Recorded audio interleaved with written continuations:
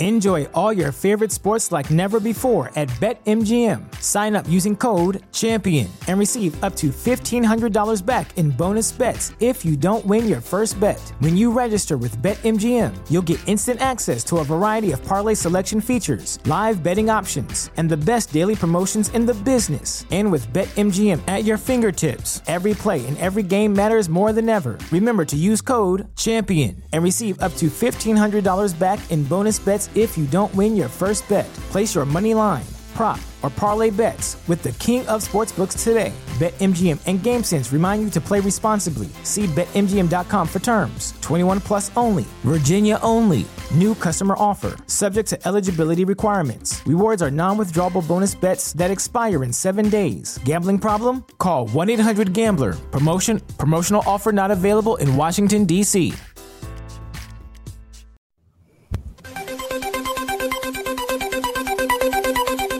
Who would be a Wolves fan, eh?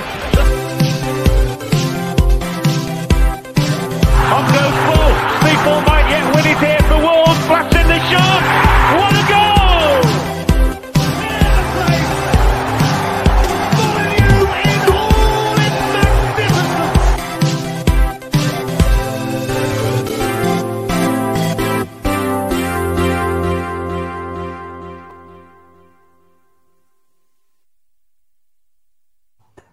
Hi everyone, welcome to Wolves Fancast. Matt Guy here with Stu, George, and joined by Nate from Soccer Neophytes to talk you through the most convincing 1-0 defeat I think we've had in a long time. Convincing from our point of view, that is. Gentlemen, how are we this evening? Yeah, all good. All good. Not too bad. Not too bad. It's I don't really know what to say other than like it's just really just Wolvesy. I don't know if that's the but it's just I had a message like at half time from a couple of my Albion mates in the group, and it was just like, you're going to lose this 1-0, you know this, and I was like, yep. It's just how. And once again, we found a way to lose a football match. It's incredible, but yeah, there's a lot of positives to be sure. There is a lot of positives. Stu, how are you feeling? Are your immediate post-match thoughts, just in summary, before we get into it? I mean, walking out the ground, I was happy. Well, not happy, but I was pleased again. I think it was really, really good. I mean, you can't literally, other than score, you can't do anything else. I know Kim's gone mental on a whatever she's smoking or drinking at that festival that she's at, that moaning about when do we start moaning about losing 1-0, but you can't, because it's great. We just can't score. I mean, I think I was more annoyed the fact that yet again there's been now Tetley's dog Mild in the Emerald Club for the second week in a row. They've had plenty of time, and I know the Heineken strike and everything, but to have now Dark Mild and then to they'd already lost that was gone. So then the John Smiths went. And then when you thought, oh, okay, we'll go on the Worthies. Then the Worthies went. It was left for the Guineas. But the Guineas was good, though, wasn't he? It wasn't bad. I must admit. Nate, I understand you've had to suffer a pub full of United fans to watch this game. I mean, that's loyalty personified. How was it for you having to watch it with a load of United fans? It wasn't too bad. You know, here in the States, I think we want people to follow Premier League. So they were pretty welcoming. Not too harsh on me. I mean, they won, so would be interesting if the shoe was on the other foot. But yeah, this is typically I have about 24 hours to process a match, so I'm a bit more like upset than I think I would normally be post-match recording. But I mean, I think it's an exciting brand of football. It's really fun to watch. So I'd much rather watch this than what we were watching last year. I think so, and we're going to get into kind of the differences in the style as we talk about the performance. But there is some news to go over first. So those at the game will have seen that our latest addition, Hwang Hee-chan, from RB Leipzig, has made his appearance at Molineux before the game. Came out to a rousing ovation from the Molineux faithful, known as the Bull, which I'm sure will do him the world of good when it comes to our fans for his tenacious style of play, really. It's pretty much exactly what Bruno will want out of a player, isn't it? Someone absolutely dogged, someone determined, and just a bit of a nasty bastard, really. What do we think, Jord? From what I've seen of him, and again, my knowledge of him was watching that Salzburg team in the Champions League a couple of seasons ago with him, Haaland, Minamino, and I just thought all three of them were like, it was incredible, wasn't it? And Minamino's come to the Premier League, and on loan at Southampton, I actually thought he was good last season. What I saw of him, he's just playing in a very good team, and he can't get minutes. And it's no disgrace for him to be behind Salah, Jota, Firmino, Mane. What I saw of Hwang, I really liked it. He's very direct, very, like I say, quite bullish. And I think that with us playing this front foot style, he's got electric pace. He moved from Salzburg to Leipzig, which is pretty much like the Watford Udinese collaboration, i.e. the money laundering going on. Not linked in any way possible. No, exactly. And with Leipzig being, the team they are, I think he's behind like people like Yusuf Poulsen and Sabitzer and all these sort of players. So he probably hasn't had the minutes he wanted last season. I generally think it's a really good signing for us because it's a different option. It's different to Raul completely and Fabio, completely different to what we've got. And I think that he will be dogged, like you say. I almost see similarities in him as sort of that pressing forward, second striker, a bit like Okazaki was to Vardy when they won the league. That, someone who's just going to just harass and harry. And you know what? He might get 10 goals in 30 games, but he'll do a lot of off-the-ball leg work. Yeah. And that's where we'll probably see the best of him, I think. So by having him here, it probably allows us to go to Laj's 4-4-2, if I'm honest with you, because he'll drop in. Well, I was going to ask, Nate, I'd like to hear your opinion on this. Raul is Raul, and you're not going to be dropping him anytime soon. We're going to talk about him a little later on. What does this mean for Fabio Silva at the moment? So if we're going to be playing with a single striker, that puts him essentially third in the pecking order. If we play with a front two, it's a bit of a different story. But, is this actually the plan all along for Silva, in that he was never meant to be at the forefront and getting as many minutes as he had? Do you think actually that this will allow just a bit of chance for Silva to kind of just develop with the first team? Yeah, I think that's the challenge with Silva, right? Is I don't think we asked these questions if Raul didn't go down last year, right? Like he would have just been progressing and maybe playing sporadically here and there, maybe playing more with U23. But with all of the playing time he got last year, it begs the question. And I would be curious, like even from his perspective, how does he view this, right? Like he got so much playing time last season, and now coming in trying to figure out, where do I fit in this team when I played so much last year unexpectedly? So I think we all recognize that he can use some development. He's bulked up a little bit, so I do want to see him out there. But he doesn't need to be out there as much. And we want guys with a lot of first-time minutes under their belt. And so with Hwang coming in, I think that's that provides that. If we move to the 4-4-2, which we'll get to transfers, I know, later, which we probably so. Yeah, I'm pretty much spot on, to be honest. Stu, you're our kind of international diplomat. How's your South Korean? I was that close to kind of doing some accent then, but shall we do that? I've probably saw in the same meta Jordan, them 3 or 4 games for Salzburg in the Champions League a couple of years ago, and he was great.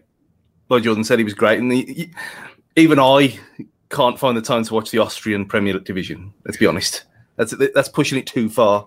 Although French football sticks there, so it's here and there. But yeah, like everyone's already mentioned, there's a different option that we haven't got, and it's almost like stereotyping to say, he's going to be dogged and he's going to be chasing balls down and stuff and harrying defenders, because that's kind of what you expect with that South Korean team in 2002. But that's exactly what he's like. Yeah. And it's not. He ain't called the ball for no reason. It's not just one of them things. That's literally what he is, and we haven't got anyone like that. So again, like we haven't got anyone like Kiefer Moore either. That's another thing. But it's an option that we haven't got, so I don't see any kind of bad down point whatsoever. Yeah, that's fair enough. So moving on to the game, we won't really talk much about the starting lineup because it pretty much picks itself at the moment, give or take maybe one or two questions around which midfield pair you go to. So I'd really like to know just what your expectations going into the game, where obviously in the league, we've had about 1 million shots, but 0 goals, 0 points. Were you expecting a difficult game? Were you expecting Wolves to again be another performance where it's on the front foot and exciting, and we're going to be having chance after chance after chance? What were your expectations going in, George? I thought we were going to win. Like honestly, like Lars has really installed all this confidence back in my football club again. Like they used to go, when we first came up with Nuno, and this is what I can't get on with, like the Nuno haters. Like, it was always shit. It was always boring. It wasn't always boring. Like we used to go up against anyone and think we're gonna give them a game, and that's how I feel right now with this team. And unfortunately, we've lost 3 out of 3 in the league. But I had no fear, no nothing, and I thought how we started that game. I mean, we've made Man United look ordinary for 90 minutes, in my opinion, and yeah, it's I'm just really happy, honestly. Like the last 12 months of football under Nuno, I fucking hated even putting the TV on. Like we're in lockdown, we couldn't go, but then I didn't even want to watch us at times. I didn't want to watch just because I was on this podcast. Like I generally, some of the games could have took it or left it literally. Whereas now, I'm excited. I'm like, right, Watford. Like I can't wait to watch this team again. And I think that we're going to have a fantastic season. I know the start, and you look at on paper, we've got no points, we've scored no goals. I'll tell you what, if we played Arsenal tomorrow, who haven't scored a goal, we'd batter them 4 or 5. There's a complete difference, There's a lot of optimism there, and I think that I know Kim dropped a message in. I'm not going to sing that, Kim, but anyone that's sort of panicking at the moment, don't panic. Like, I think we're going to be absolutely fine. Yeah, I think so. Now, from your point of view, going into the game, what were your expectations? Man United, no matter where you are on the planet, is and continue to be, forced to be reckoned with, and they've spent really well considering what Arsenal have spent and have come out with. What did you think going into the game? How was it going to pan out? Yeah, I think I'll have to look back. I don't remember if I tweeted it or not, but when they announced the referee and the VAR, I said I think I tweeted, we're going to lose 1-0 and it'll come down to those guys, because the history of Dean and Atwell for us is so bad. So sure enough, we did. I think my official prediction was 1-1 because I think we're bound to score eventually, but I had a feeling it would come down to those guys, and sure enough it did. So yeah, absolutely. I'm right thinking that Atwell is a Villa fan, isn't he? Is that right? Have I got it wrong? Isn't he a Villa fan? I'm not sure. I mean, I don't know when it comes down to, like, when it's not the match referee and it comes down to the backroom staff of officials, if they make any kind of adjustments because of fan loyalty. I think it's like immediate rivals, isn't it? Like, so I know that Mike Dean can referee Liverpool and Everton technically, even though he's from the Wirral. He's going to have some sort of affinity. He's either going to be a red one or deep down. I'm sure Atwell might be a Villa fan. Anyway, it doesn't matter now. All I wanted to say is he's a cunt. Yeah. Oh, literally took the word out of my mouth again. Yeah, there you go. Stu, were you in positive club prior to the game? Did you think we were going to get something out of it? As soon as Luke put that we were 4-1 to win, I put a 5 on it straight away because I thought there's no way we're going to lose this game. They're not as good as they think they are. They're on this massive record of winning, well, not losing away games when amazingly no one's been in grounds for 18 months. So that's slightly skewed. Not that they're going to admit to that. And when you've got a fan base taking cardboard cutouts of a player that's signed who's 36 years old, and you think this is what we're up against here, I was fully confident. I thought, well, one day someone's going to get absolutely battered here the way we're playing, and they're not that great. They're not all that, and we again, chances proved it that we could have done. Yeah, exactly. I mean, I was oddly calm and relaxed about this, because I just thought to myself, well, it's going to be a score draw and that's what will happen. And I'm pretty confident. And I didn't think we'd get steamrolled or anything. And I think that's the major difference for me, is that this game last season, we'd have invited pressure from minute one. Whereas this game, obviously, we've been on the front foot and we've attacked them and scared them, essentially. But I suppose we'll get into that a little bit more. I want to talk about the amount of chances again. Deja vu, really, Groundhog Day. It's, we are creating a lot of chances, but it felt tonight or today that there was more clear-cut chances. It wasn't down to just one Traore one-on-one, and that was all that we had. Let's talk about a few chances. I mean, Trincao had a great opportunity to score. I think he put in a better showing today as well. Not saying he's played badly so far for us, but I think people are a bit unsure. But I think people are a lot more on side with him now. Were there any chances that stood out for you guys where you thought on any other Sunday that's a goal? There were a couple that I know we'll talk about Raul anyway, but there was one where Traore threaded him through and he passed it back rather than having a go. And you think, oh, for fuck's sake. And I mean, I've probably been one of the ones slagging him off more than anything about his end product and the Jody Craddock thing and whatever in jest. But I thought Traore today was very good. He laid on 2 or 3 excellent chances. And again, that's not his fault that they can't put it away. And in the Trincao one, when he fell over his own feet, when that was just outrageous. I mean, I haven't seen it back, so I this is just going on drunken memory. But yeah, the Saïss, the double save from Saïss looked ridiculous. I don't know how that happened, and you just think, are we cursed? As Barry Fry pissed in the corner of the pitch here or something? It's like it's anything but score, and I'll be amazed to see what the XG was again for this, because it was in the 4.7 range. I'm sure it was. I put it in earlier, I think. So I'm sure it was around kind of 4.7. I think it was 2.05 official. Well, say official. I think this might be over the 3 games. Then, it was over the 3 games. I mean, it's high again and much higher than the opposition. And I guess it gets to the point where will Bruno allow the team for their heads to drop, because you can only create so many chances without scoring before you think to yourself, we're doomed. Like we can't finish. There's something clinically wrong here.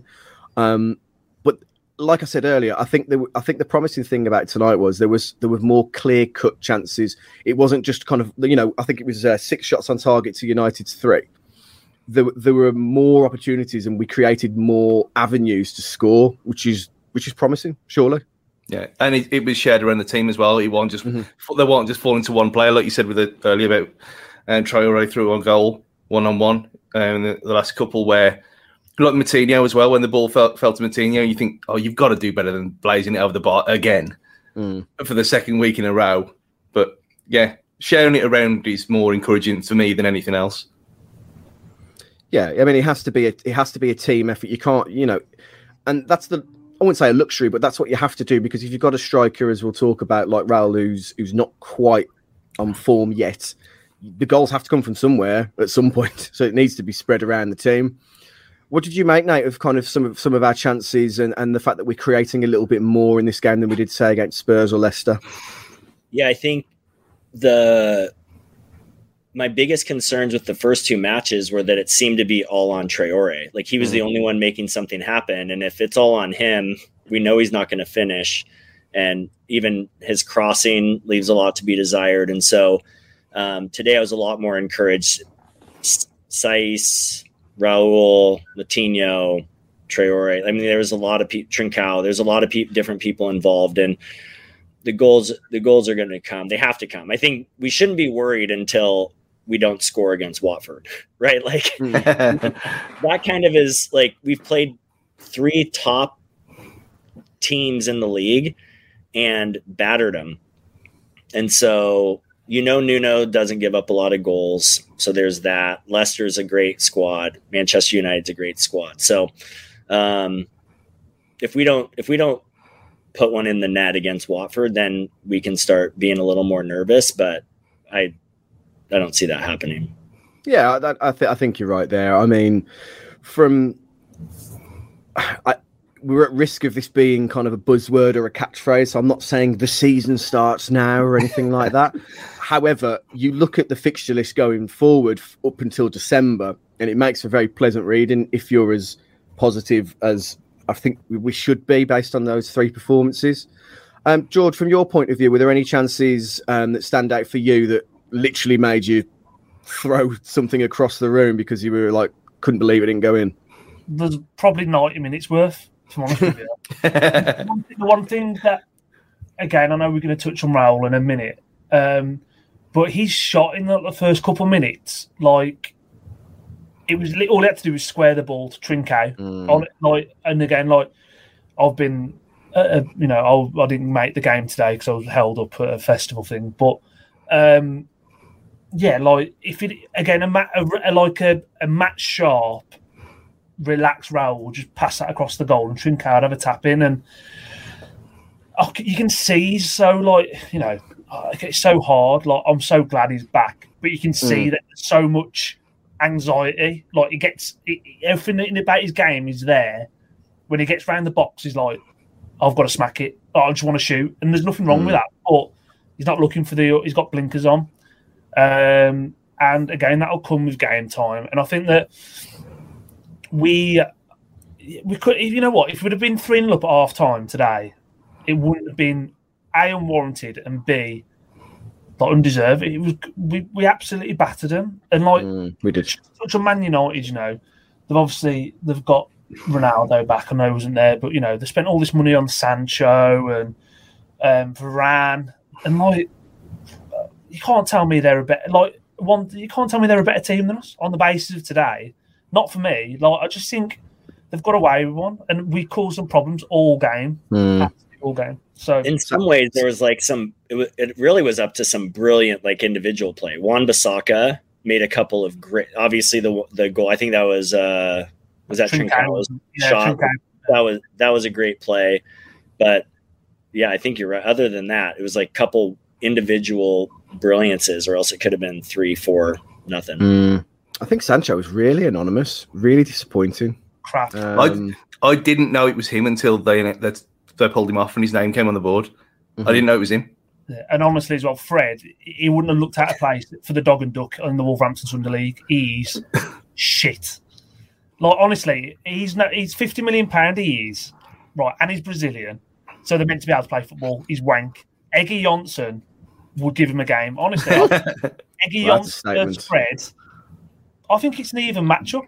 I generally do. The way Traore schooled him, I think it was within the first 10 minutes. I mean, I got to make a gif of it at some point because Fred like falls flat on his face as Traore just like speeds past him. It must just be like once you're taken out the first time, the second time, the third time you shouldered off the ball. You as a player, you must just think to yourself, "Christ, mate, what am I meant to be doing here?" Because I am not physically able to keep up or shoulder this man off the ball. It must be ridiculous. Talking about Raul, is it a case that he just needs time? Or is it the case that there's more at play here and it's actually a confidence thing? Is it just match sharpness or is it confidence, Stu? We've had this before with him because even in pre-season, he didn't have a lack of confidence, did he? He looked like he was all over, it seems, and he looked like he was completely match fit. He looked sharp. He looked hungry. But this happened a couple of years ago as well, if you remember back when he went about 3 or 4 games without scoring. And he started snatching at things, and then you just need one to come off your arse or something, don't you? And then you're back in the game again. And I think that is what the problem is with him. And you can kind of see that he's. Like, I think someone mentioned it earlier that if Fabio was putting in the performances in the first 3 games that Raul has, everyone would be slating him because it's Raul. It's like, oh well. And there is going to come a time when if this carries on for another, say, 3 or 4 games, and he still hasn't scored, and he's still looking this lethargic, then we've got options there to ask the question, does he need to come out for a bit? But I don't think it'll come to that. I think he'll especially against, looking at how open Watford look, like Nate said, I think it's prime time for him. It just needs one, but there is a cut-off point where you got to say, yeah, come on now. Yeah, Nate, would you agree that it's the case that it only takes a minute, girl, as we say over here. It only takes one goal for us for Raul to be able to kind of get his confidence back. Yeah, I think we're going to see that with the whole team, to be honest. Like, if you put that many shots on and none go in, it starts giving you the tight sphincter syndrome, as we call it, right? Like, you could see them all start to press a little bit. So, Raul, obviously, we're more sensitive to because of the injury last year, how much time he missed. And to be honest, he almost was non-existent today. And so if we're honest, like, couple of shots, but really not centrally featured. So yeah, I hope so. I think he's a great striker. We all know that. He played fairly well in the preseason. And so I do think if he gets one in, they'll start coming. Yeah, I think so. I think you're right. George, I don't know how you saw it, but it felt very much for me with Raul today that he suffered from the same affliction that Harry Kane did in the World Cup a couple of years ago, in that he was kind of forced deeper and deeper and wider just to kind of get on the ball, to feel comfortable with it, and because he wasn't receiving a lot kind of centrally. Do you think it's just a case that like Stu says, he just needs that one golden opportunity? He'll score no matter how it comes, and then he'll be off to the races. Yeah, it's definitely a confidence thing, I think, and it's that getting the monkey off the back. As soon as you get one, floodgates low. But I think that'll happen to the whole team. We'll get one, and we'll end up. We've all said it. We'll end up winning games 3, 4, 5, and it won't be a shock. It won't be a shock to the wider footballing community, but everyone who's been watching Wolves every game this year will not be. This season, should I say, would not be surprised with it. He's coming deeper and deeper, but I also think that you probably have to do that today, and you've got to think about it. Like, I know I've said Man United are a bit ordinary, but he's playing against two world-class centre-halves today, really. And you've got to come and drop off and try and get space. And I think it was just more so respecting who was playing up against as well, because anything in the air, Maguire won everything. Anything 6-7 foot off the air, he's going to come and clean everything out, and that was happening. So, yeah, I don't necessarily mind it. I know then there's a call, well, you're a striker, you should be sticking in and around the penalty box. But for me, I see it as a wider, him coming in deeper allows Troy Rain Trincao to run in behind, it generates space behind him. Yeah. It seemed to work okay for me, but like I said, I think, myself, I said earlier that he was sort of in the game, he was pissing me off a little bit. He was just, I don't know what he was just trying too hard. You can tell it, and you just need to say, ultimately, just relax. I know it's easier said than done, but just relax, trust yourself. And we know if we keep him fit all season, the way we're playing, he's guaranteed 20 goals a season in all comps for me in this format. Yeah, I think you're right. Stu? I just think the formation at the minute isn't ideal for him either, because you are playing with Trincao and Traore inverted, so you're not getting crosses in the box, and they're supposed to, in the system, supposed to be coming from the wing backs. And Marcel, for however amazing he is now, isn't a wing back. And Semedo still seems to be stuck in kind of Nuno mode at times, where he's constantly coming back on himself and laying it off rather than trying to take a man on, which he can clearly do, because he did it a couple of times today. When that through ball from Neves, which was exquisite. And he went out for a corner in the end, but that was really the only chance he had around the back. And you think, well, if we're playing with wing backs, surely they should be doing this job of bombing forward a bit more.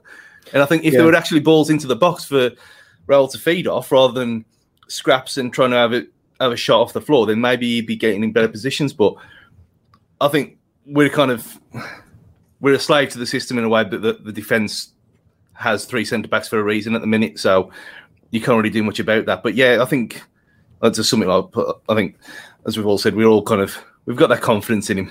He just needs it in himself. Well, speaking of Marcel, almost as if we planned this ahead of time, I just want to put a bit of respect on his name, because I think we've all commented in the past about how his body's made of poppadoms and that he's broken and he'll never last a full season. But 3 league games in, and I think he's played really well, and he's showed that experience that comes with a senior veteran. And I just think that he'll quietly go through the season, putting in like commanding performances. Does anybody have any kind of thoughts on Marçal and what he's provided to the team so far? Solidity. Yeah, solid.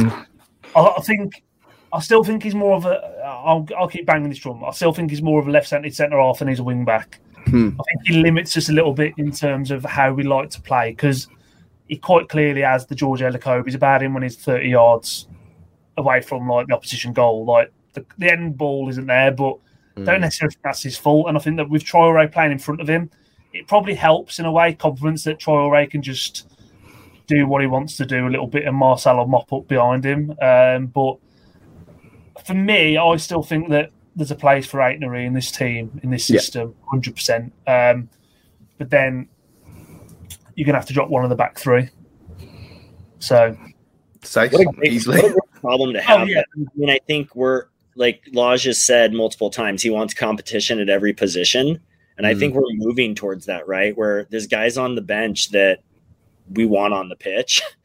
And whether it's Ryan Aït-Nouri or Marçal or whoever it might be, we're getting some depth finally, right? And I think that's a good place to be.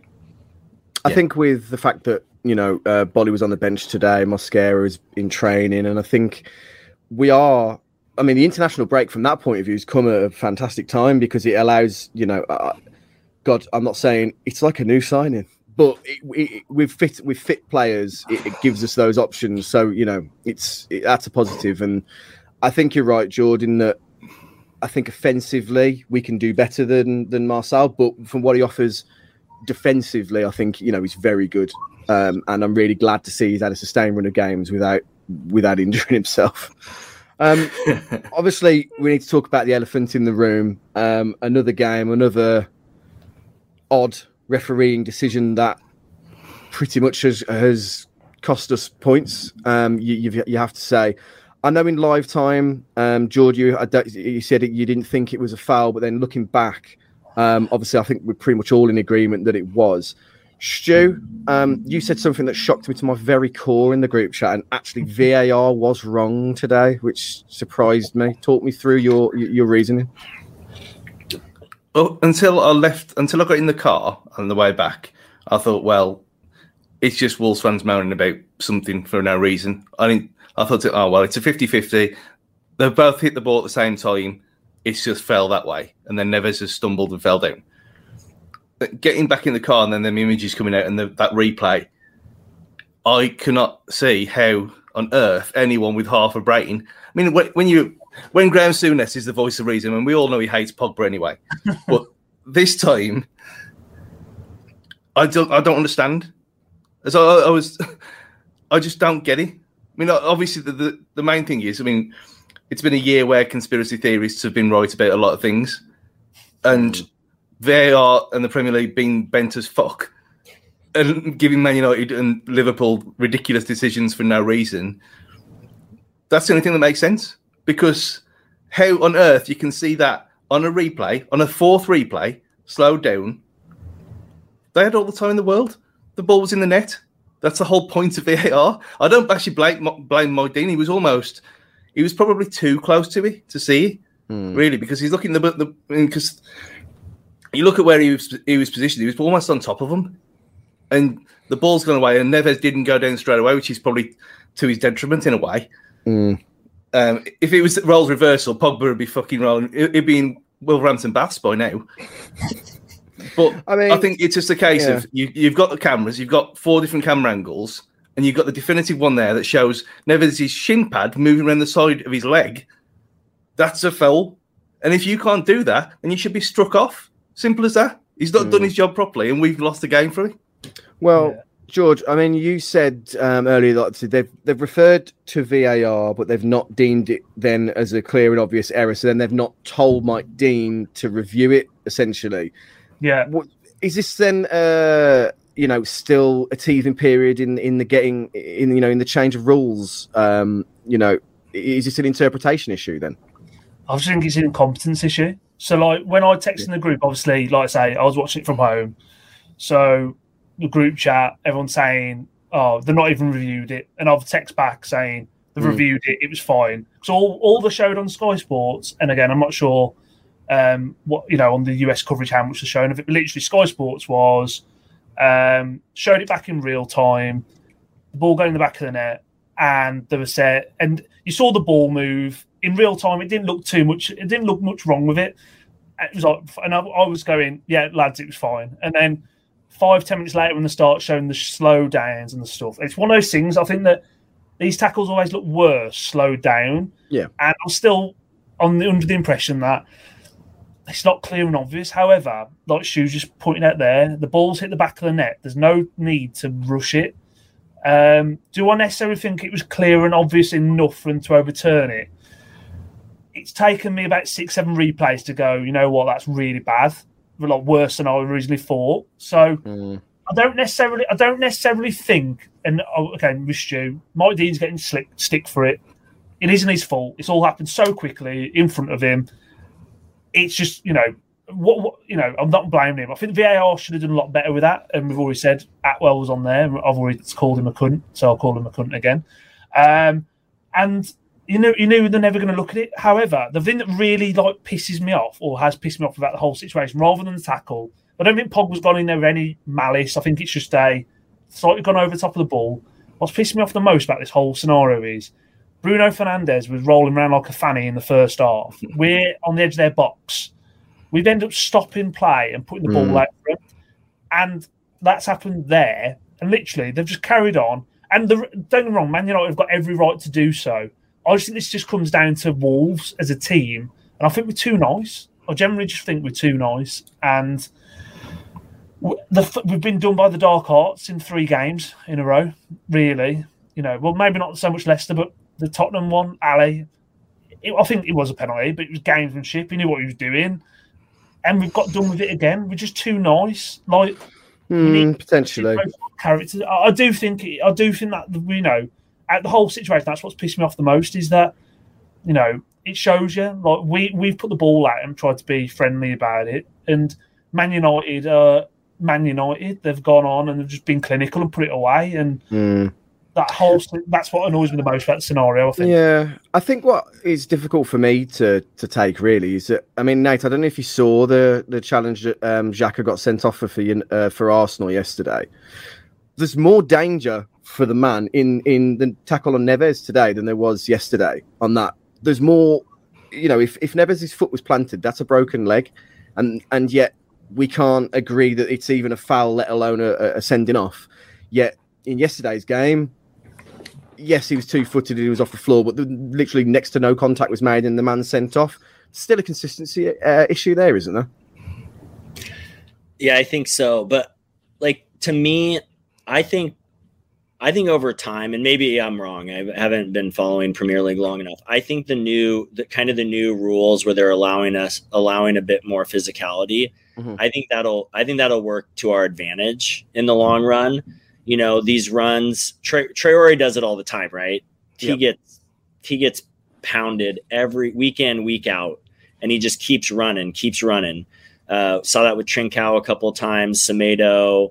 I think even Neves. I think Stu, you made that point, right? If Neves goes down immediately, maybe there's a bit more made about it. But and I actually think that's what hurts him in the end. Why they don't go to VAR is because it did look like he flopped, and so. But I think in the long run, playing aggressively, playing through the ball, playing through contact will work to our advantage. So, especially because they're not calling the fouls as cheaply as they have in the past. Yeah, I think we all want to see the game played with a bit more fluidity and not stopping every 2 seconds for niggly little fouls. But at the same time, I think the referee here, or at least the VAR coordinator, has an obligation to look at that and look at it. That's the technology is there to look at it and be better than the referee's view and be better than the referee's decision, because the technology is there and it's not been used how it should. And that's a failing. It's got to be a failing. And I'd love to know, if Match of the Day 2's on tonight, what they make of it, or more professionals in the game, what they make of it.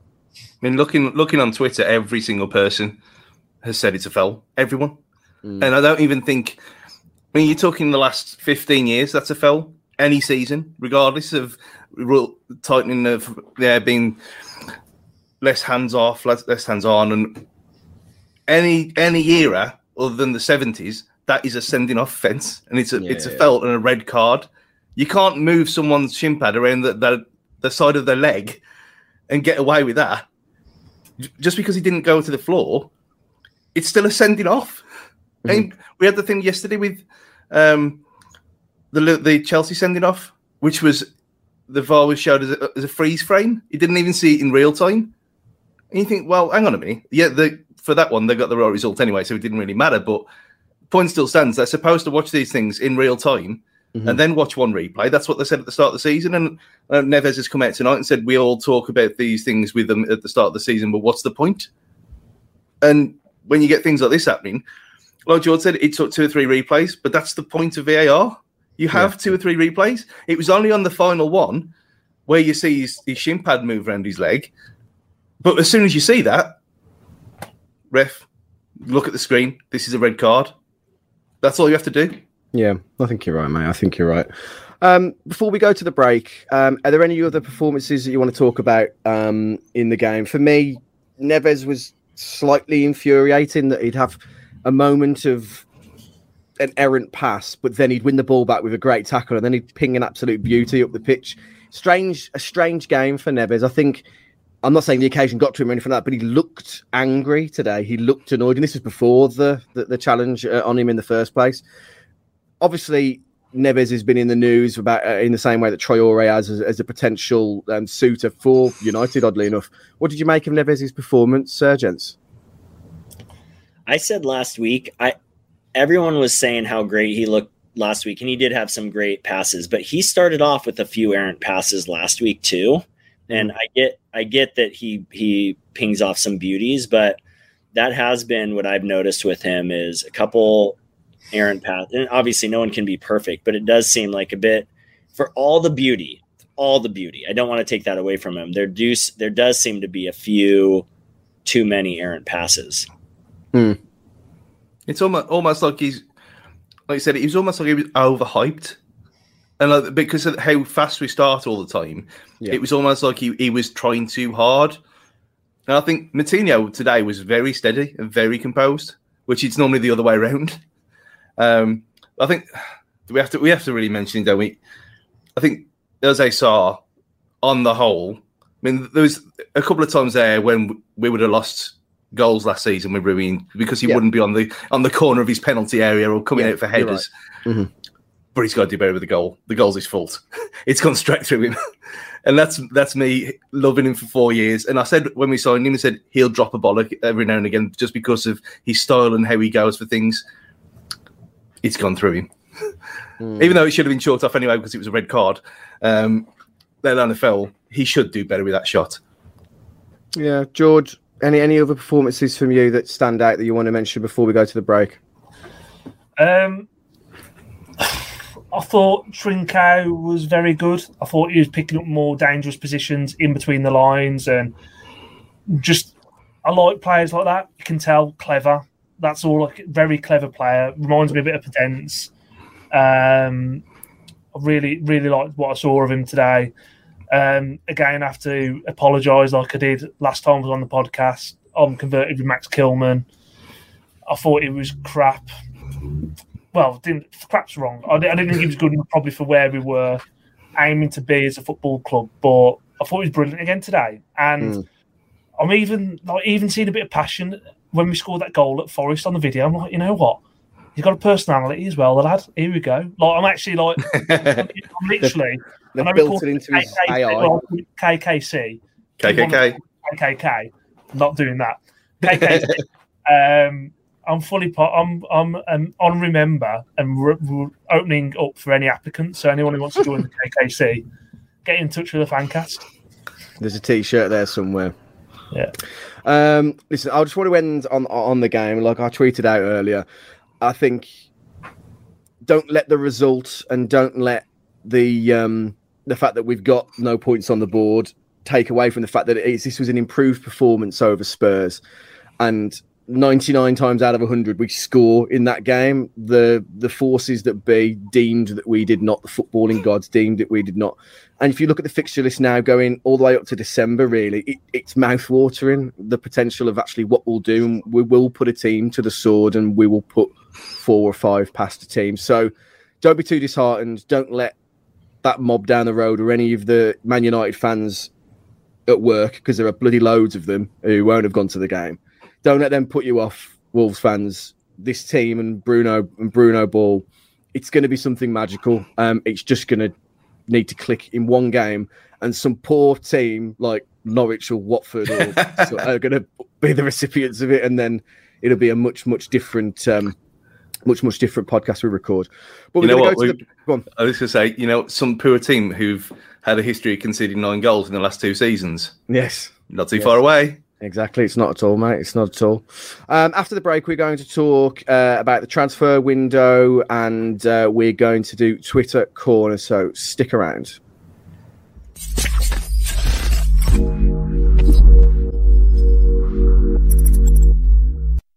Hi, Richard here. Before you go back to hearing us dissect the latest Wolves news, some really shoehorn Simpsons references, a bit of 90s film action, and of course a bit of wrestling, I just want to do a quick shout out for our sponsors, Pixel Yeti Media. Now, they've done a fantastic job on the Wolves Fancast website, wolvesfancast.com. Please go check it out.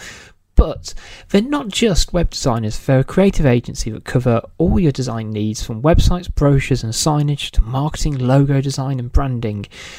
There's basically nothing they can't do marketing-wise, so make sure you check them out at pixelyetimedia.com, and I'll let you get back to enjoying the show. Welcome back to Wolves Fancast. So, transfer window is soon to slam shut, as it's always so dramatic. Slam, kabam. And, we are less than 48 hours away from that now, I believe. I think we can all agree the spine of the team still probably needs a few additions just to shore it up for the season. A centre-back, a centre-mid. Now we've got Hwang come in. That shores us up at the front of the pitch. From your guys' point of view, what's more important now at this point, a centre-back or a centre midfielder? With Bolly back in training, Mosquera, and are we going to mention this now? Agreed according to Canal Plus. Kaleta Sar, whoever you're going to say, 15 million euros. I know that's exactly what you don't say because you wanted me to say it first. If that comes through, then we've got, like we said earlier, we need to be nasty, and we've got a big nasty bastard at the back if he comes in. Mm-hmm. So superb. That's what we want. And in midfield, we've never replaced Alf, have we? 4 years on. Alfred and Di, always in our hearts. Never been replaced. We ain't got anyone like that. So that's what we need more than anyone else. And I think we get them two sorted. I think we're pretty set. So that's all we're missing, because we've got options everywhere else.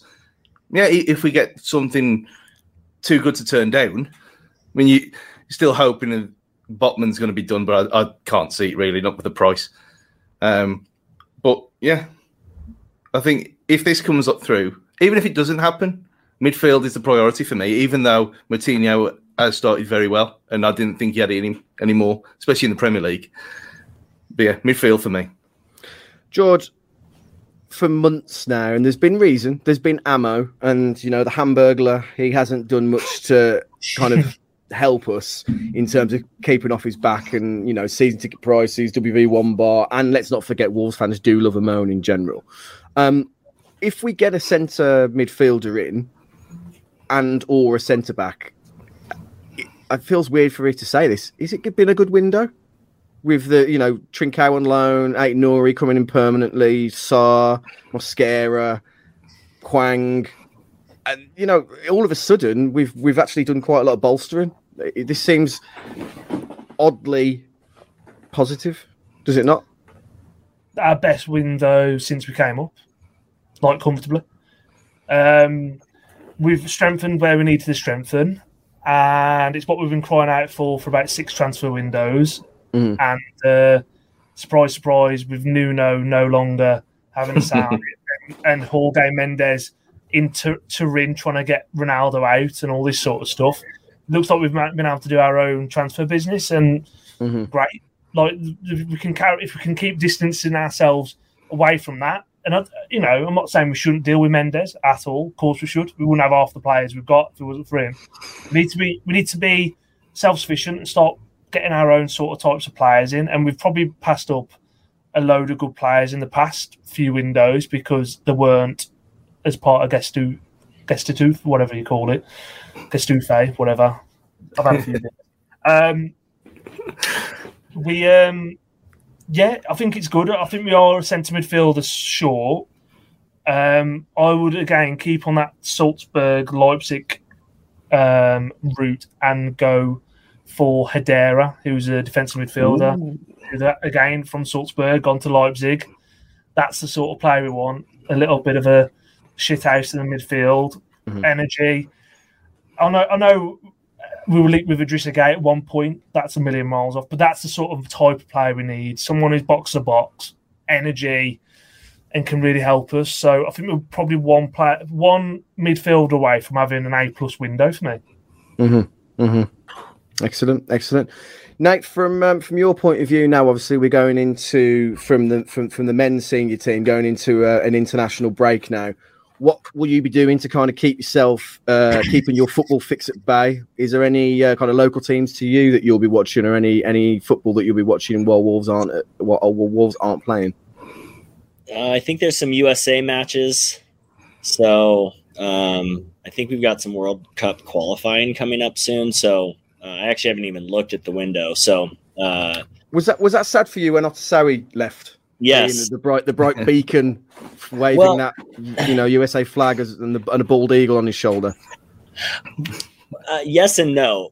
Yes, it was sad that he left because I just want an American on our squad. When there's a hot minute where we were linked with Matthew Hoppe, and I was hopeful that we might bring him in, but not from what I've heard about the way he trains and some of that stuff. There were rumors of it last year with Nuno that he didn't like him, but I was kind of so skeptical on Nuno at that point. I didn't know what to believe, but since he transferred out, we've heard more of that. So I'd rather have guys who want to work hard and be there and than just an American. But yes, having an American on our team would be great. But other than that, probably just take a little rest and wait for Wolves to come back.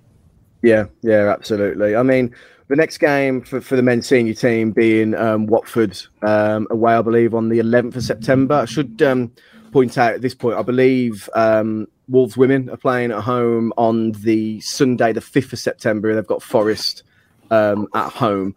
I hope for Forest women's sake they are not anywhere near as bad as the senior men's team, because Christ, they are in dire straits at the moment. Special shout out as well for the women's team who tonked that mob down the road 2-0 in the Black Country Derby to a bumper crowd as well. So it's really good to see that they are getting good crowds and people are interested in the women's game and following the women's Wolves team as well. So it's really good to see. And there's no better opportunity in an international break to go see the team play and show support to Wolves women. So what we're going to do is a little bit of Twitter corner to wrap things up and see what you guys want answering out there. So let's have a look, see, shall we? Ben Smith, is it bad that even though we've lost all 3 Wolves games 1-0, I'm enjoying how Wolves play? I'm pretty confident that the goals and wins are coming. I think that's pretty much a theme for all of us, isn't it, at the minute? Like, despite the fact that we are 0 points on the board, it's much more enjoyable football, isn't it, than the dross that we were served up last season? Yeah. I think, well, you look at the... if you compare us to the celebrity friends over on Arsenal Fan TV, and then they've lost 3 games on the bounce, and you look at the mood set between them and us, and you'd think we were top of the league the way some people are feeling now. I mean, even me. I mean, I can't remember a time you lose 3 on the bounce and you come out the ground smiling, and then they have a standing ovation at the end. It's mental, but it's such a change, and it's almost like the medicine that we needed after Nuno poisoning our minds. There you go. With that nonsense last year, that it doesn't really matter. And I think having the games that we've had, it's almost like been a gimme to, this is how we're going to play. If we lose, we lose. But you can go and see the progress, and we've seen the progress already. And you can see what kind of team we are already. So it's not weird at all.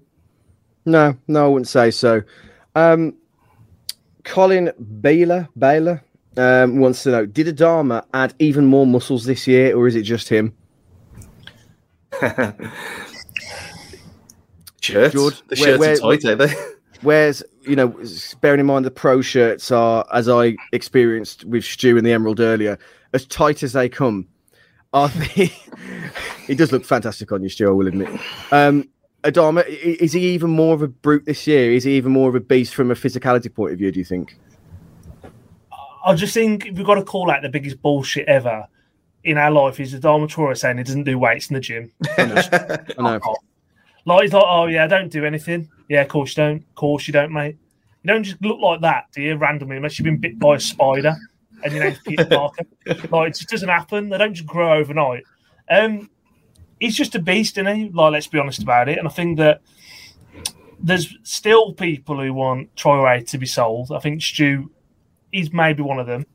But I just think you should love him for his imperfections. He is what he is. Like, I can't, I've been frustrated with him, but you know what? It's like, oh, there he is again. Oh, I think it's one of those things, mate. Oh, yeah, look at him at head again, and he tripping over his own feet. Oh, but no, it's all in all seriousness. Like, back to the question, I suppose the short answer is yes. I think just wanting randomly sold. If we needed the money, then he'd be the obvious choice to go. And I didn't think what I was saying was it wouldn't affect us as massively as everyone thinks it would because his output is so poor. But I wouldn't just want to sell him because he is fun. It's just. I would say though, Stu, like the moments of excitement that he brings to a game, I wonder if we wouldn't feel as excited leaving a 1-0 loss if we didn't have that like elevated heart rate we get from him splitting 2 defenders and just kicking the ball and running past them, So he does, whether we're scoring or not, that's a product. But the excitement that he brings is worth it for me. Well, was he one of the reasons? When we haven't even mentioned it, how you're even on here, 56 minutes in, you chose on your podcast. People go and check it out. It is great. You chose Wolves because of Nuno and Traore, pretty much. Yeah, and I think Raul, I do, for my personal life, I do a lot of work in Mexico, and so Raul, Traore, Nuno were some of the main reasons I chose Wolves in the end. But yeah, I mean, I love Traore. Okay, one final question from Cage Fighting Pod, which me and Stu are on. In celebration of Nick Cage's Pig being released in the UK this week, who would win in a fight, Spider Pig or Babe from Pig in the City? Babe. You reckon? He's only a little thing. Yeah, but he was a crafty bastard, wasn't he? Like, how clever was he? He's like a sheepdog. You got to think about this. The Spider Pig had its flaws. I think Babe was a very clever pig. And I know they're meant to be intelligent creatures anyway, pigs, but Babe was special. Are we talking Spider Pig from The Simpsons or from Spider-Verse? No, from the Simpsons version with the combed hair. Oh well, then Babe all day long.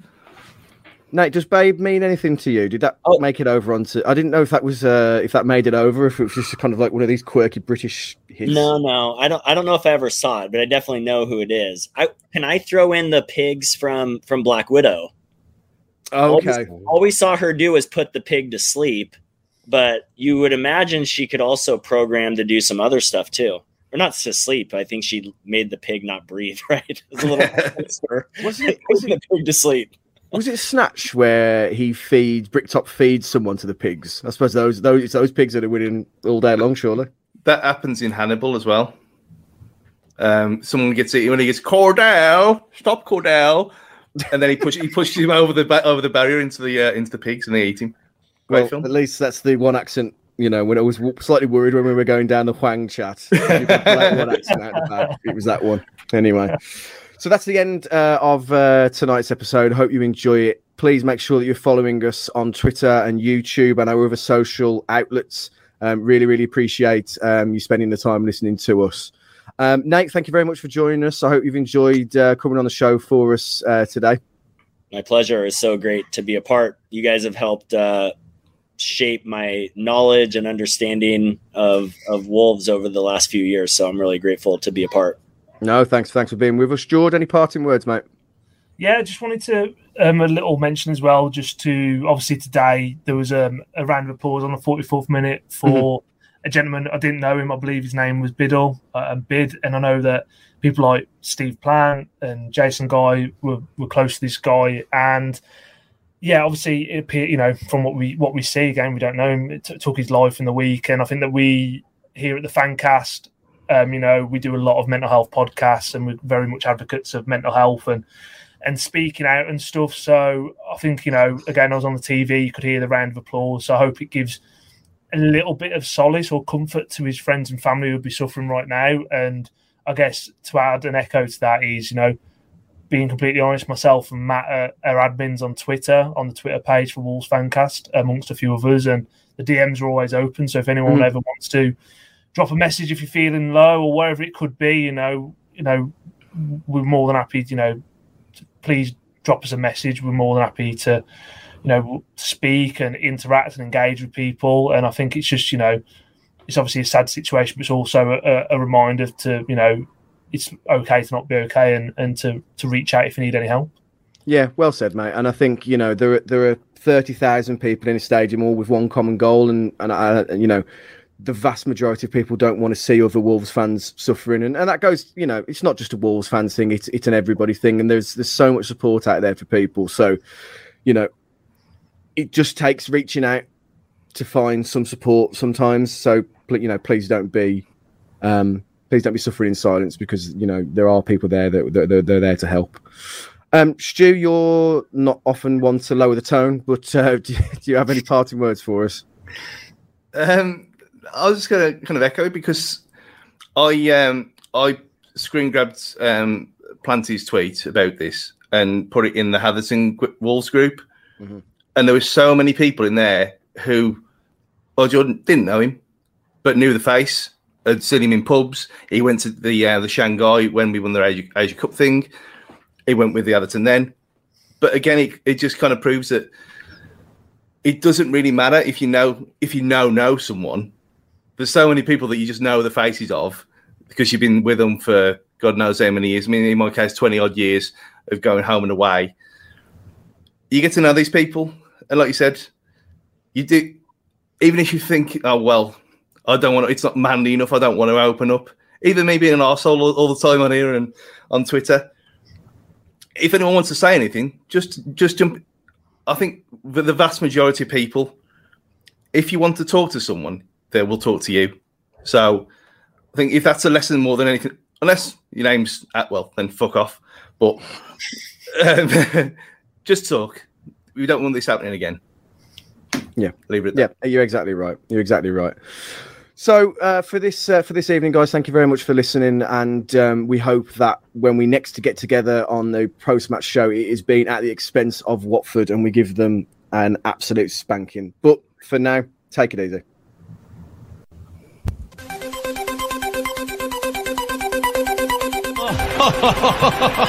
Who would be a Wolves fan, eh? On goes Bull. People might yet win it here for Wolves. Flash in the shot. What a goal!